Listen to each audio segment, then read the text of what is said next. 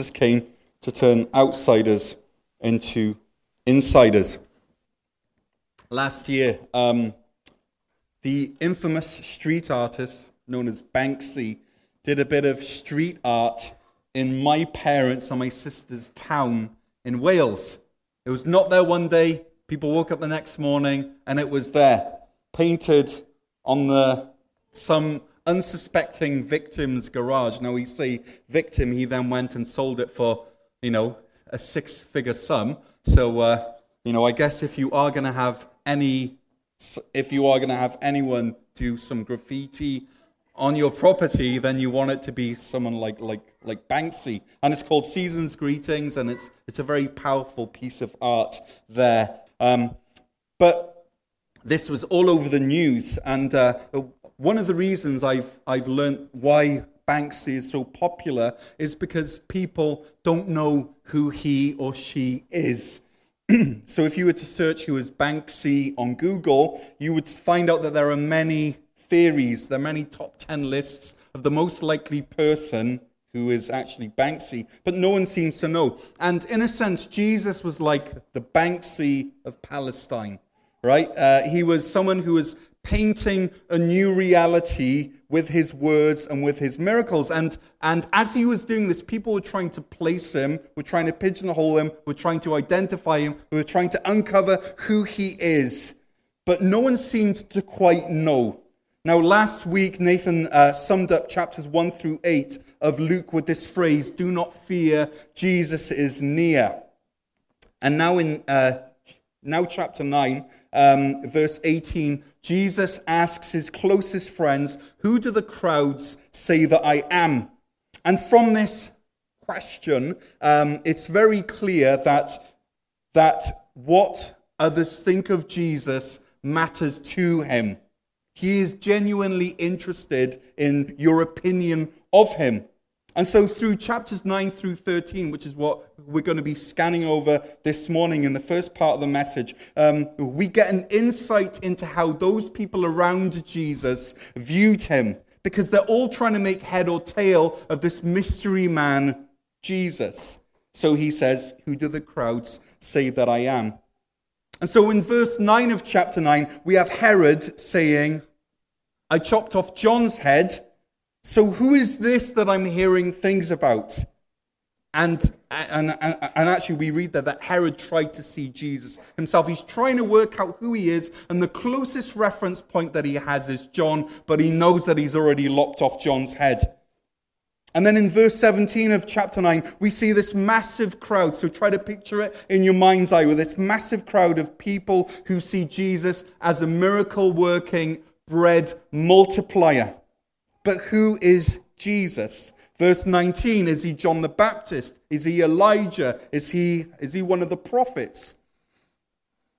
Okay, so I'd like you to imagine if you were one of Jesus' closest friends right there in that circle, and someone comes up to you, in fact, let's say that Jesus comes up to you and says to you, "Who do you say that I am?" Okay, he's asked everyone else, he's got everyone else's insight.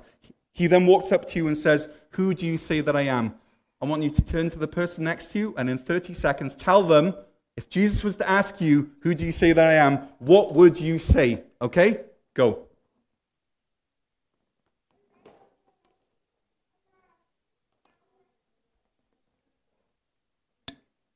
Who do you say that I am? Who is Jesus for you? No, seriously, if you've not said to the person next to you, turn to them and start talking. This isn't a democracy.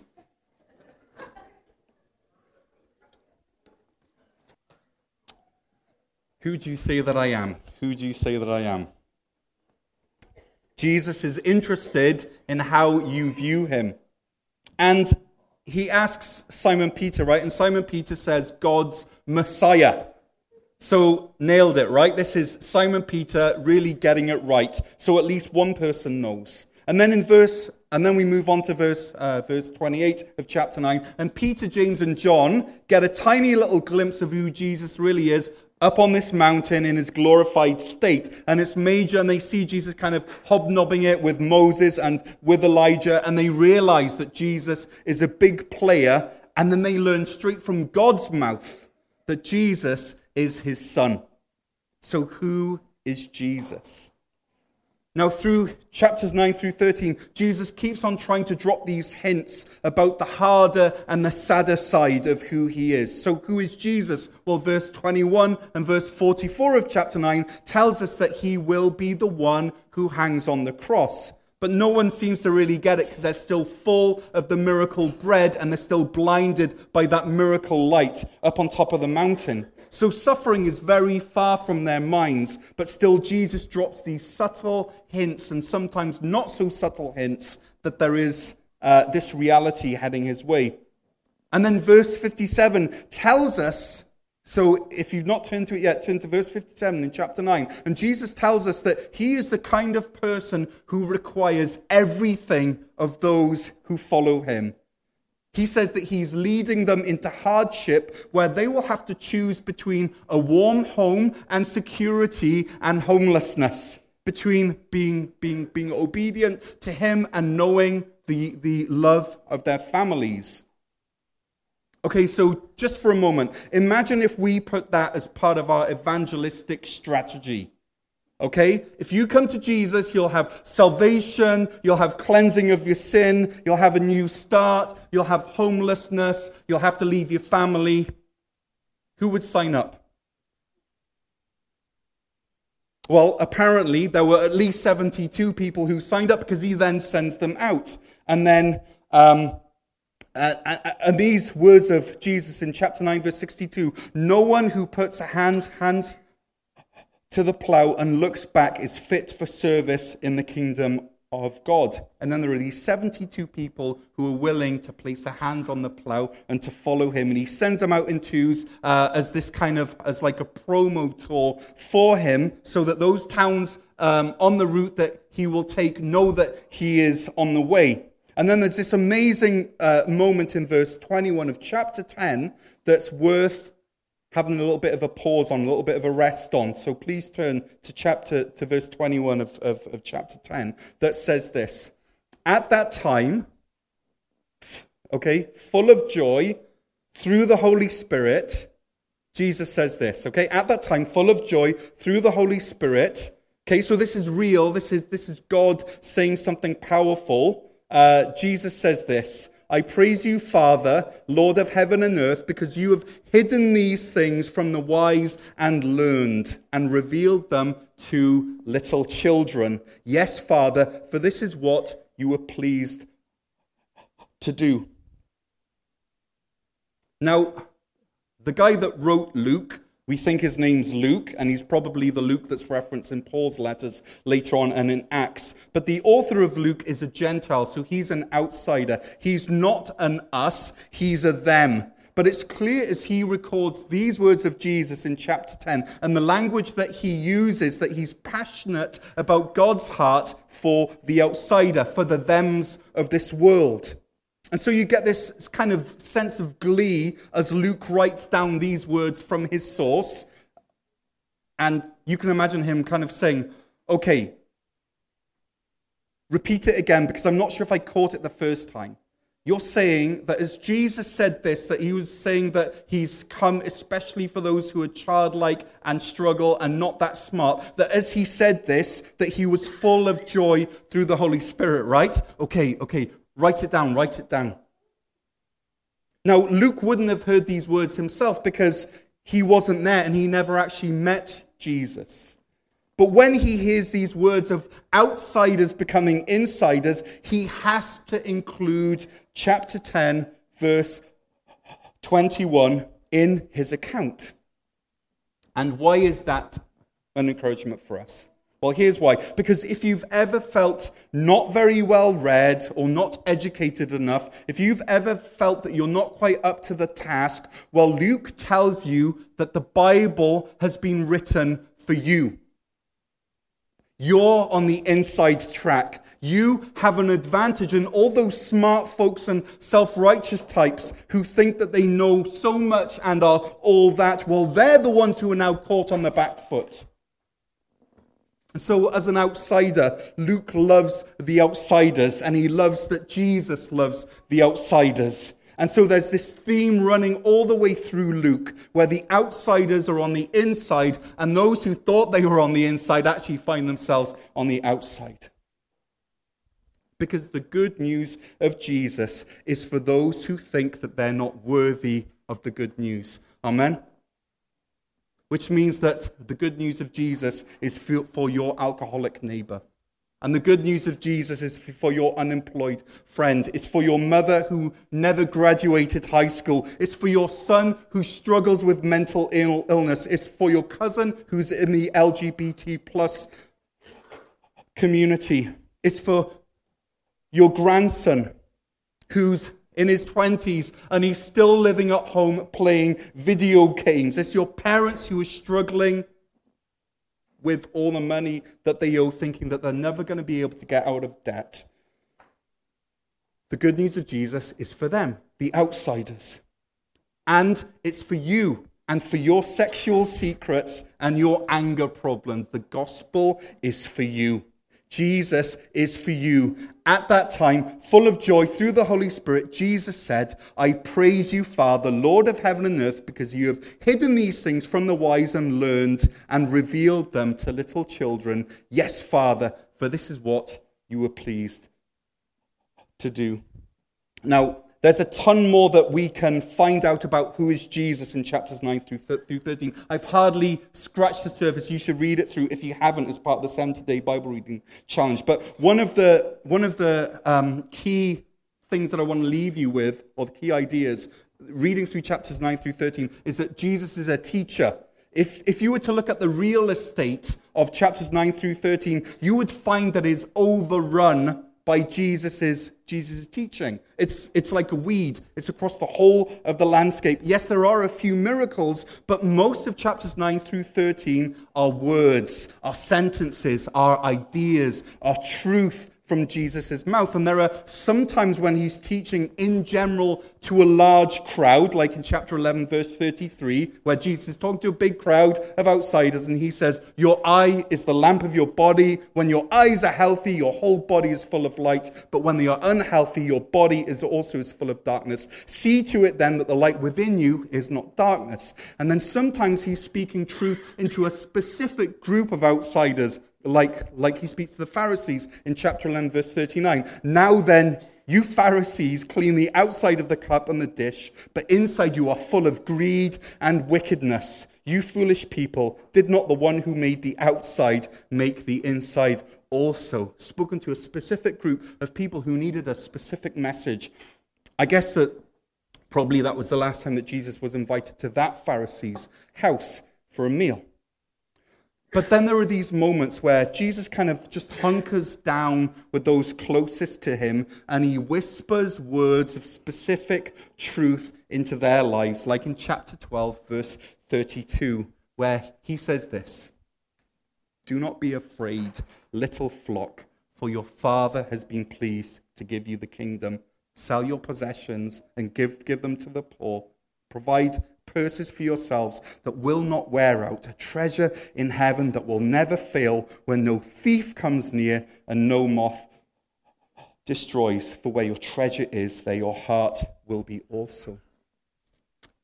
And so Jesus seems to ebb and flow between the large crowd and the small group, the large crowd and the small group. And there are parables, there's teaching. He shouts sometimes, he whispers sometimes. And through it all, Jesus is instituting a new way of life. It's a kingdom of ideas that starts off looking like a mustard seed, but ends up growing into a tree, like chapter 12, verse 19 tells us. It's a kingdom of words and of concepts and of ideas that is as small as yeast, but works its way through everything and transforms everything. It's a kingdom that is founded on the words of Jesus. And Luke records all of this so that we may know the certainty of the things that we have been taught. Chapter 1, verse 4. Jesus has come for the outsider. Jesus loves the outsider, and Jesus is building a subversive kingdom of outsiders who suddenly find out, shock horror, that they are insiders. And I think that for us in this church here, that one of the most effective ways that Satan undermines this kingdom of outsiders is by sneaking in this insider mindset. Let me say that again. One of the most subversive ways that Satan undermines this kingdom made up of outsiders is by sneaking in this insider mindset. And so we hear things like us versus them, or those folks, or they're not like us. Right? There's this author, Bill Hanson, who says this: a gospel that excludes or rejects has no power to reach already banished or mistreated persons. Let's hear that again. If we have a gospel that excludes or rejects, then it has no power to reach already banished or mistreated persons. And so Jesus, in his grace, is passionate about exposing our hypocritical insider mentality hearts. He loves it. He loves revealing to us when we've allowed this us versus them mentality to creep into our hearts, creep into our homes, creep into our social media accounts, and even creep into our church. Because he knows that this attitude, more than any other, makes the church lose any credibility that it has with the world that already feels that it's on the outside. And so one of the passages that he does this, and this is where we're going to do our SOAP-focused scripture observation, application, and prayer. And so this passage where he exposes this is Luke 13, verse 1. So let's turn there and focus our thoughts there for a moment. Luke 13, verse 1. Please turn there if you're not there already. It says this: now, there were some present at this time who told Jesus about the Galileans whose blood Pilate had mixed with their sacrifices. Jesus answered, "Do you think that these Galileans were worse sinners than all the other Galileans because they suffered in this way? I tell you, no. But unless you repent, you too will all perish. Or those 18 who died when the tower in Siloam fell on them, do you think that they were more guilty than all the others living in Jerusalem? I tell you, no. But unless you repent, you too will all perish." Okay, so let's put on our observation glasses and take a moment to look at these few verses. The first thing that we read is this: now there were some present at that time. So what Jesus is saying now connects to what just took place. So we ask ourselves, as good observers, what just happened? Well, Jesus has just said a lot about judgment. In chapter 12, verse 49, he's just said, "I have come to bring fire on the earth, and how I wish that it were already kindled." And then Jesus says in verse 51 that he's not come to bring peace, which is funny because he's the Prince of Peace, but he's not come to bring peace, but rather division. And then in verse 57, he talks again he talks more about judgment using a very human example. And so it's in this context of Jesus talking about judgment that in chapter 13, verse 1, something sparks in people's minds as they're listening to him. You know those moments when someone says something and then your brain makes a leap from their words to something else, and then suddenly you're on that rabbit trail and you're thinking about that rather than what they were just saying? Hands up if you've ever done that. Hands up if you're doing it now, because now you're thinking about that. No. Well, these people hear Jesus talking about judgment, and then they mentally switch to two of the hot news stories in the papers that morning. Headline 1 was "Local Jews' blood mixed with sacrifice," and headline 2 is "Tower falls and kills pool people." And because of what Jesus was just talking about, it appears that the people who were listening to him are interpreting these awful events of state-sponsored murder, verse 1, and a tower falling and killing people, verse 4, as somehow being a judgment of God, that God is involved. Now, I don't know about you, but when I read this, it reminds me of the questions that are asked after lots of the tough things that happen in our world, after school shootings, after arena shootings, after LGBT club shootings, after suicide bombings in in Afghanistan, after church shootings, we find people ask this question, was this God's work? And if it was God's work, then probably it's because these people are bad somehow, and this earth is actually better off without them. Now, we can't read God's mind, right? Which is why we sometimes ask this. We can't read God's mind, but Jesus can, because Jesus is who? Is God. So he's reading his own mind. And Jesus can also read our minds because he's God, and he can kind of unmask these self-righteous thoughts that we allow to creep in. And so verse 2, like no one's actually asked this, but Jesus says, do you think that these Galileans were worse sinners than other Galileans because they suffered in this way? And then verse 4, do you think that those who died when the Tower of Siloam fell on them were more guilty than others living in Jerusalem? And what happens then is that when the people in the safety of the crowd start to hear their secret thoughts and prejudices and judgments exposed, they kind of start to look at each other shamefaced because Jesus has expressed the truth of what they were hinting at, but too cowardly to actually say. And so this isn't in the Bible, but I could imagine them responding to him saying, well, no, of course we weren't thinking that, Jesus. We're really good Jews. We're good church people. We don't think things like that, but now that you've raised the question whether God caused the death of those people, we're actually kind of interested in the answer, so why don't you let us know what your thoughts are? And so Jesus answers their unspoken questions. Did God make Pilate kill these people? Did God push over the tower? He answers it quite clearly. He says, I tell you, no. Of course not. Now, notice that Jesus, he's not saying that the people who were killed were innocent. He doesn't say that. He doesn't even hint at that. But what he does is he breaks down the assumptions of the people around him at that moment that there are some people who are more guilty in this world than them. That there is an us and a them. What we read in the Bible instead is that all have sinned and fallen short of the glory of God. Is that we've all failed, that we're all outsiders. We are all them. And so Jesus says this, but unless you repent, you too will all perish. You know, that we sometimes have an idea that God's moving us around on a chessboard, and sometimes when people cross this threshold of sin, that God kind of, flicks over a tower and says checkmate.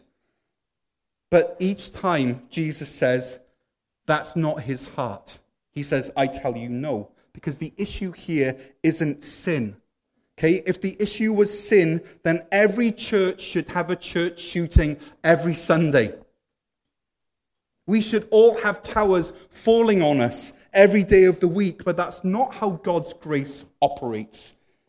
If you, Lord, kept a record of sin, Lord, who could stand? But with you there is forgiveness, so that we can with reverence serve you. Psalm 130, verse 3.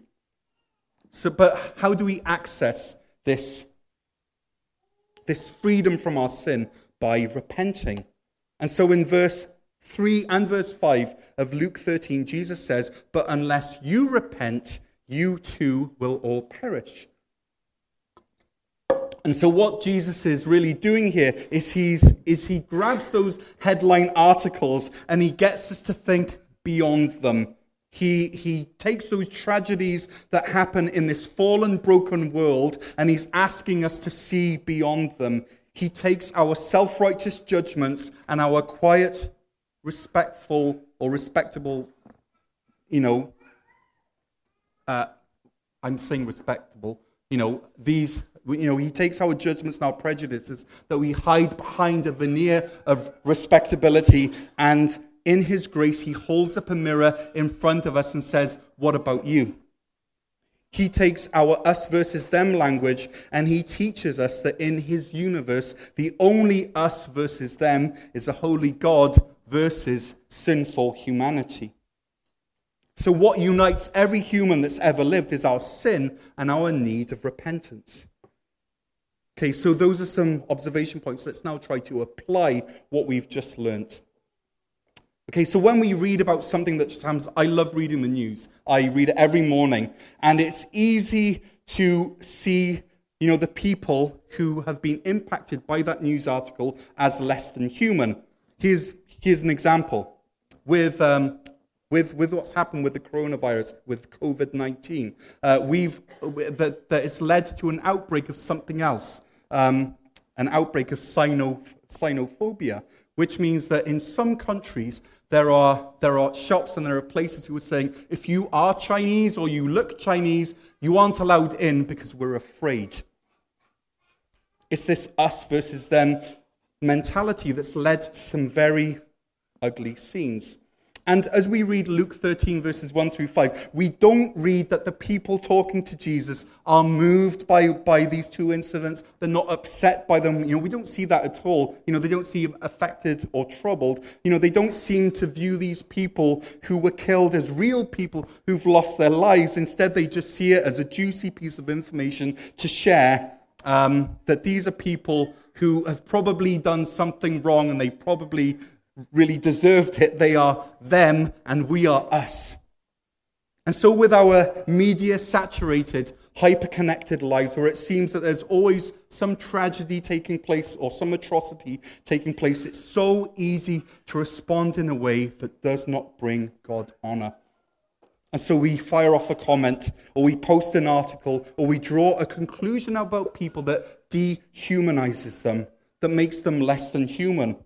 And our language lacks compassion. And so in our conversations, in our minds, what we've done is we've turned these people into a them. And the only reason that they're a them is because they're not like us. So how should these people in the crowds have responded? And how should we respond when we read about tragedies in the news? Well, what Jesus tells us is that when we hear about someone else's life being cut short, it should drive us to think of eternity. It should make me think, am I ready to pass through the doorway from which there is no return? Those folks in Syria, in Yemen, in Rwanda, in China, in Germany, in South Korea, they were no worse than we are. And yet they have no more opportunity to respond to the grace of our God.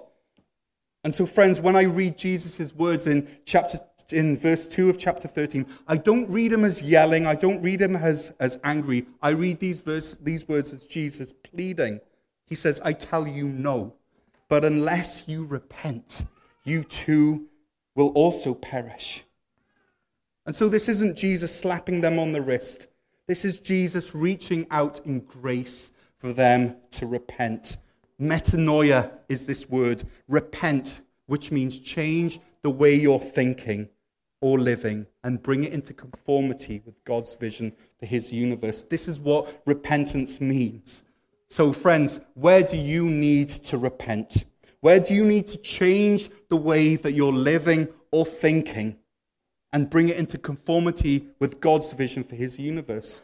Because where there is no repentance, there isn't any forgiveness. And when there isn't any forgiveness, there is sin. And when there is sin, there's a division between you and God. And the whole wonder of the message of the cross is that in his incredible grace and love, Jesus himself abandoned the privilege of being an us. And he made himself into a them so that he could transform thems into us's. Not good English, but good theology. Right? 2 Corinthians 8 verse 9 says this, for you know the grace of our Lord Jesus Christ, that though he was rich, he was an us, yet for your sake, a them, he became poor, a them, so that you through his poverty might become rich, might become an us. Jesus left his rights as an us and became a them so that he could transform thems into us's. And that offer is open to everyone. Anyone who considers themselves a them.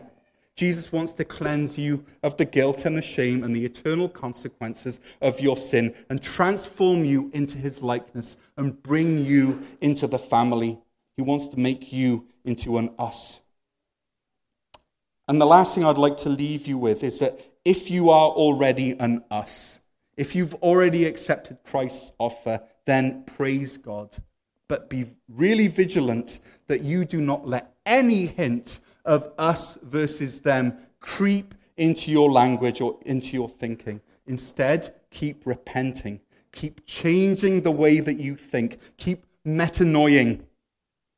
And your prayer should be about how best can you spend your life, utilize your resources, spend your money, use your years, leverage your influence with one end in mind, to communicate to the thems of this world that in Jesus they can be an us. Not an us in relation to you and I, but an us in relation to God the Father, God the Son, God the Holy Spirit. Jesus came to turn outsiders into insiders. And I'd like to close with Paul's words from 2 Corinthians 5, starting at verse 14. Please feel free to read along, because these are powerful words. 2 Corinthians 5, verse 14. Let me read with a couple of words of thoughts as we go along. For Christ's love compels us. Is Christ's love compelling you? For Christ's love compels us, because we are convinced that one died for all, and therefore all died. And he died for all, that those who live should no longer live for themselves, safe and secure in their status as us, but for him who died for them and was raised again. So, therefore, in view of this, from now on we regard no one from a worldly point of view. Though we once regarded Christ this way, when we were a them, we do so no longer, now that we are an us. Therefore, if anyone is in Christ, the new creation has come. We are now insiders. The old has gone, where we were considered outsiders. The new is here, now that we are known as insiders. All of this is from God, who reconciled us to himself, turning outsiders into insiders through Christ, who was the ultimate insider and gave us the ministry of reconciliation, that God was reconciling the world to himself in Christ, turning outsiders into insiders and not counting people's sins against them. And he has committed to us, that's you and I, if you're an insider, if you're an us, this is your job, this is your responsibility, this message of reconciliation. We are therefore Christ's ambassadors, as though God were making his appeal through us. Because the job of an ambassador is to live among the thems and to close the gap between us and them. And here, my friend, is our message as God's ambassadors. We implore you on Christ's behalf, be reconciled to God. Turn into an us with God, because God made him who had no sin. Jesus wasn't an outsider to be sin, becoming an outsider for us who in our nature are outsiders, so that in him who is by nature an insider, we might become the righteousness of God. And so as God's co-workers, insiders, we urge you not to receive God's grace in vain. For he says, in the time of my favor, I heard you. And in the time of salvation, in the day of salvation, I helped you. And then Paul finishes by saying, I tell you, now is the time of God's favor. Now is the day of salvation.